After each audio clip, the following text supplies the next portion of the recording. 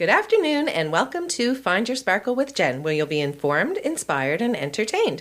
I'm your host, Jennifer Stewart, owner of Jazz Potential and creator of Find Your Sparkle. And today I am very happy to have with us Rena Davis. Welcome, Rena. Thank you, Jen. Now, Rena, you were on my show last year. Yes. And you shared an incredible life story. And I wanted to ask you if you could kind of give our audience a brief Reader's Digest version. Yes. And then we'll move on to some exciting things that have been happening in your life. Okay. So, I guess the Reader's Digest is coming from alcoholism, depression, single parent, and having kidney disease. Yeah, so it's quite a lot. I had a lot going on back in the day. I have been sober for 19 years now. Very happy to say that. My daughter is now 28, so she's, out on her own, which is great. That's awesome. Yep. And depression never really goes away, but it's certainly something I have a handle on nowadays through a lot of things that I teach other people, actually. And I've had a kidney transplant. So that's a year and a half ago now that I had a transplant from my cousin, my earth angel, as I refer to her often. Oh my gosh, yes.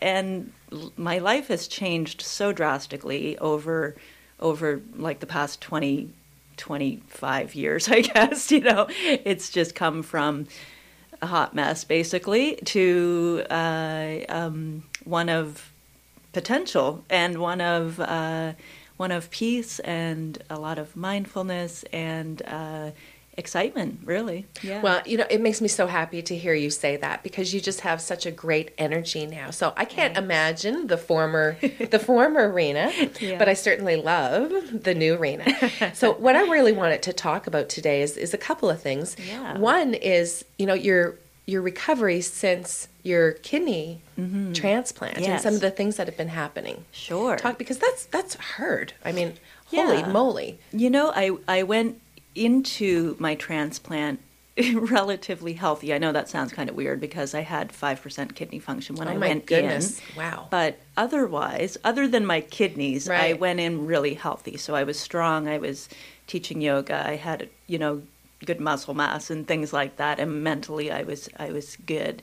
And that is such a tremendous help. Holy cow. Well, that pre-prep. The prep, exactly. The lifestyle prep is Yes. everything because in any surgery, of course, if you're as healthy as you can be going in, your recovery time will be much less and easier, really. Oh my goodness, absolutely. Yeah. And then your mindset, of and course. your mindset, absolutely. That's huge, really. And it's, I think sometimes discounted by people. I think a lot of times I think it's so. discounted by Yeah, people. Because and we're it's afraid to look huge. inside sometimes. We are, aren't we? Yeah. So, well, sometimes it can be, It's scary. It's a scary spot sometimes. We have that shadow side that lurks within all of us, and we don't like to admit it all the time, but it's there, and it comes out periodically. And so having, those good coping mechanisms to deal with whatever is coming up is vital.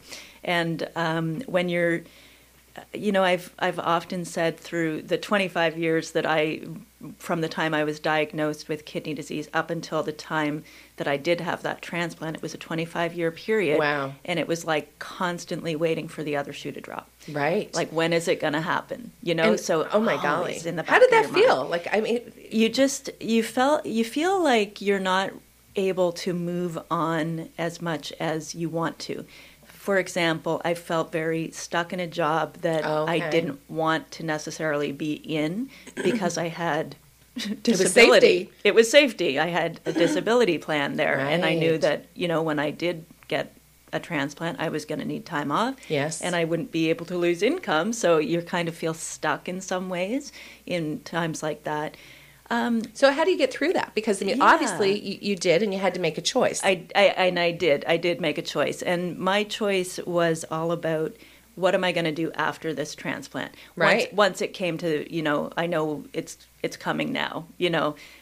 Early on, I can say that like in the first even 10 years, I was afraid to even get involved with somebody. I felt like I was, giving them damaged goods or something. Oh my goodness. And now I have to tell you, I have a disease and I don't know what's going to happen. But I did manage to get through that and got involved and, and found out that, my partner didn't. He was just kind of like, yeah, okay, whatever, Well, it wasn't a huge big deal, so that was all good. And for getting through the rest of it, I did stay with a job that I didn't want to necessarily be in for the benefits. Right. However, during that period of time, I was doing so much internal work and so much prep work to know where I was going after.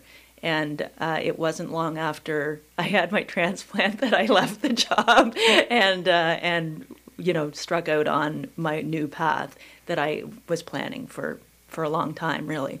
And that's what kept me going in that job, is to know that, I've got something else. And that's all around mindset. That stuff that we do discount. Yes, because you can get through anything. And it's, you weren't focused on that job at the time. You were focusing on what that job could provide for you. So you could have a better life afterwards. Exactly.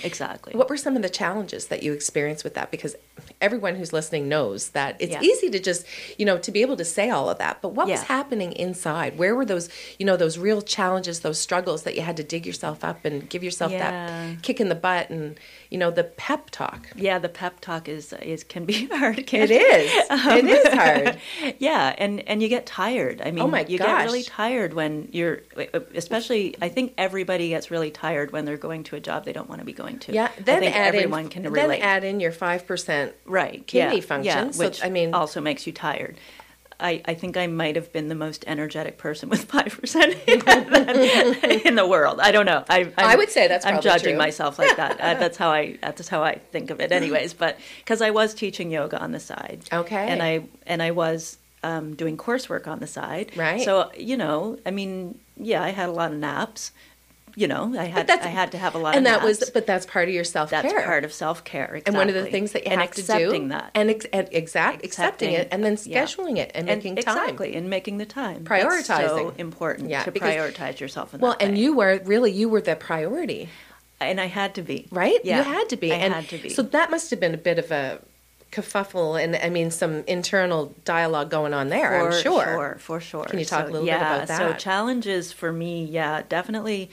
I think women in general, especially mothers, and I am a mom, we prioritize everybody else except ourselves. Absolutely. And I just had to stop. It kind of, and I had to stop prioritizing the job, because I am one of those people that whatever job I do have, I'm going to put 100% into it, and even if I don't love it, I'm gonna give it my all. I'm just one of those people. I have a strong work ethic. And that makes you who you are. It does. And one of the struggles with that, of course, was that it wasn't in alignment with my true authentic self, my values, and all that kind of thing. So that was a big struggle for me. For sure. Big conflict internally.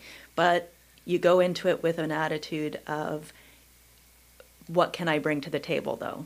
What can I bring to this group of people that is going to better their day in some way, even if they don't want to.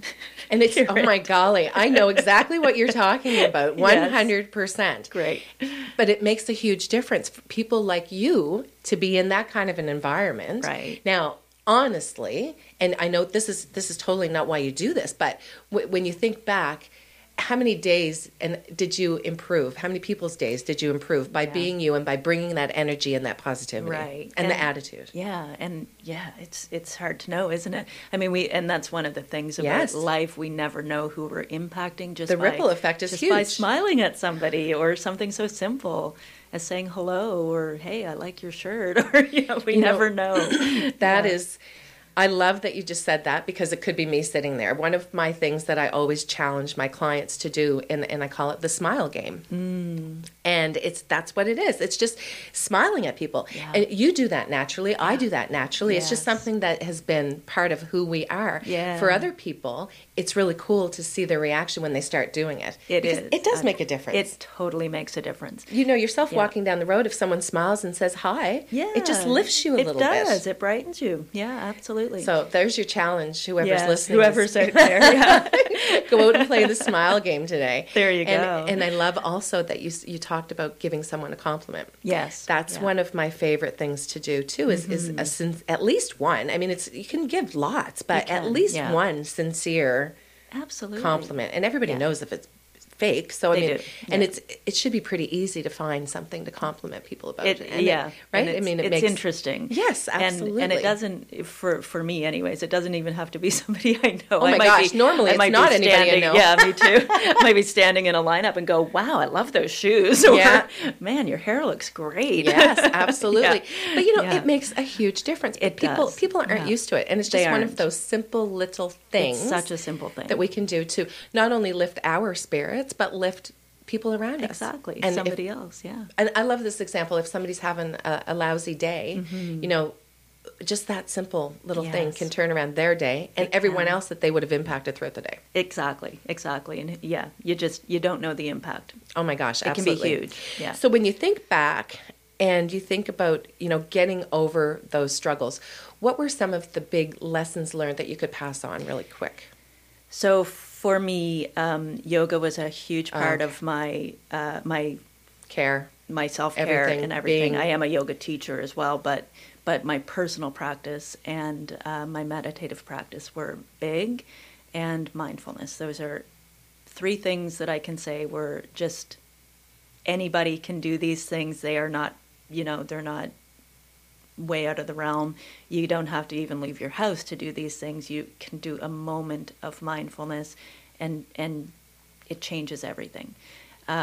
So for me, mindfulness practice being accepting of whatever is going on in my life. And when I say acceptance, I don't mean that people have to accept, the abusive husband or the whatever the case may be. I'm not talking about that. I'm talking about acknowledging where things are right now, opening your eyes to it, and then going, okay, I can accept this is happening, and where do I go from here? Right. And being at peace with that. And it's interesting what happens, when I finally got to the point where I accepted I had this chronic disease and it wasn't going away because, Well, you hope, right? You think, okay, you do. if You hope. There's and got to be you- some yeah. way this can just disappear. And I was very spiritual for a lot of that time. And it's, you hear about people Healing. and that kind of thing. And that wasn't a thing that was happening for me. I was like, and that felt hard. I kind of was like, well, I've been practicing for so long. Oh my goodness. Yeah. That is awesome. We're going to have a quick break. Sure. And when we come back, we're going to continue this amazing Okay. story. I Great. love hearing your awesome story. You're listening to CIOE 97.5 FM, and we'll be right back. Welcome back to Find Your Sparkle with Jen, and welcome back, Rena. Thank you. Now, just before break, you were talking about the things that really, the three main things that have helped you Right. throughout your journey. Yes. So let's go back and just refresh about those. Sure. So yoga. Yoga, yeah, for sure. Let's talk about that for a minute. Yeah, so yoga can be, it's not for everybody, but can be a very spiritual practice. It can be very grounding, getting into your body, connecting with the mind, moving in a way that feels good in your body is just really helpful. And after alcoholism, one of the things that I was acutely aware of is that I didn't know how to move my body sober. Oh my gosh. And you don't think about that. I know. But that would be a big thing, It right? was a huge thing. So I used Oh. to be out dancing all the time, and then all of a sudden I was like, I don't know actually how to dance when I'm sober. Oh, wow. So it's an interesting, Oh my gosh, that weird would be. thing that people wouldn't think. No, I you didn't don't- think about well, until I no. went to dance one day and went, yeah, I don't know what I'm doing. Oh my golly. Yeah, it was bizarre. Wow. But so yoga really helps you connect with your body in a way that. So you start moving again and start feeling comfortable in yourself. Right. And if I think for probably most alcoholics, there's a discomfort in being who you are, Right. And You're that's you're one of learning the to live a things. whole new You're- life, You're aren't you? learning to live without an aid, Yes. right? So yoga was huge for me, and the spiritual side of it as well. There's once I started looking into the philosophy of yoga, it's interesting. I've recently taken a course that's yoga for the 12 steps. So the 12 steps of alcoholism or wow. any recovery. Right. Yeah, it connects all the philosophies around yoga, the sutras we call them, with the 12 steps, which was super cool. Oh my golly, that kind sounds of look at awesome. that. It was really awesome. Wow. There's a second part to that I intend to take, but it's in New York, so I have to Oh, save a little bit more planning for that a little one. more planning for that one. So that's that body connection was really important post sobriety. And then we talked about my meditation, of course. Yes. So meditation, just stilling my thoughts a little bit. There's a lot of anxiety around, will people like this new version of me that's not the party girl? Okay. Right? That must have been a real big internal struggle, too. Very big, especially because I did have people who were my drinking buddies saying to me, "You're no fun when you don't drink." Oh, so that hurts. Yeah. It hurt. It hurt a lot. And did you cut your ties from all that crowd? I did. Okay. I did cut my ties. More they cut them with me. Okay. Because I all of a sudden was adamant, I'm not drinking anymore. It's done. Yeah. So they knew you were serious. They knew I got serious about it, and they cut ties with me, which some of my family members were, I can't believe they ditched you. But as I pointed out to them, I was the one that changed, not them. Right. So it's okay. I was a different person. And Absolutely. It's okay. Yeah. Yeah, it's okay. Meditation was that, kind of silencing that internal anxiety, reminding myself that I'm worthy of sobriety, truthfully, because I think sometimes, you feel like you're not a full person in a way. Right. So I'm not exciting, I'm not adventurous enough, I'm not this enough or that enough or whatever it is, Did you feel shame? Absolutely. There was a lot of shame. A lot of shame around being a drunk mom. Right. Tons of shame around that. But also just shame in not knowing who I really was, I mean, I'd been drinking since I was 13. So, who am I? Right. Who is this person that's, I was the weird kid. We were talking about that during the break. I was the super weird kid that, people kind of thought I was a little off. And frankly, I was a little off. I had depression even then. When I look back now, I realized that there was hindsight, exactly. So, I was off. And just that was my coping mechanism in a sense, that alcohol.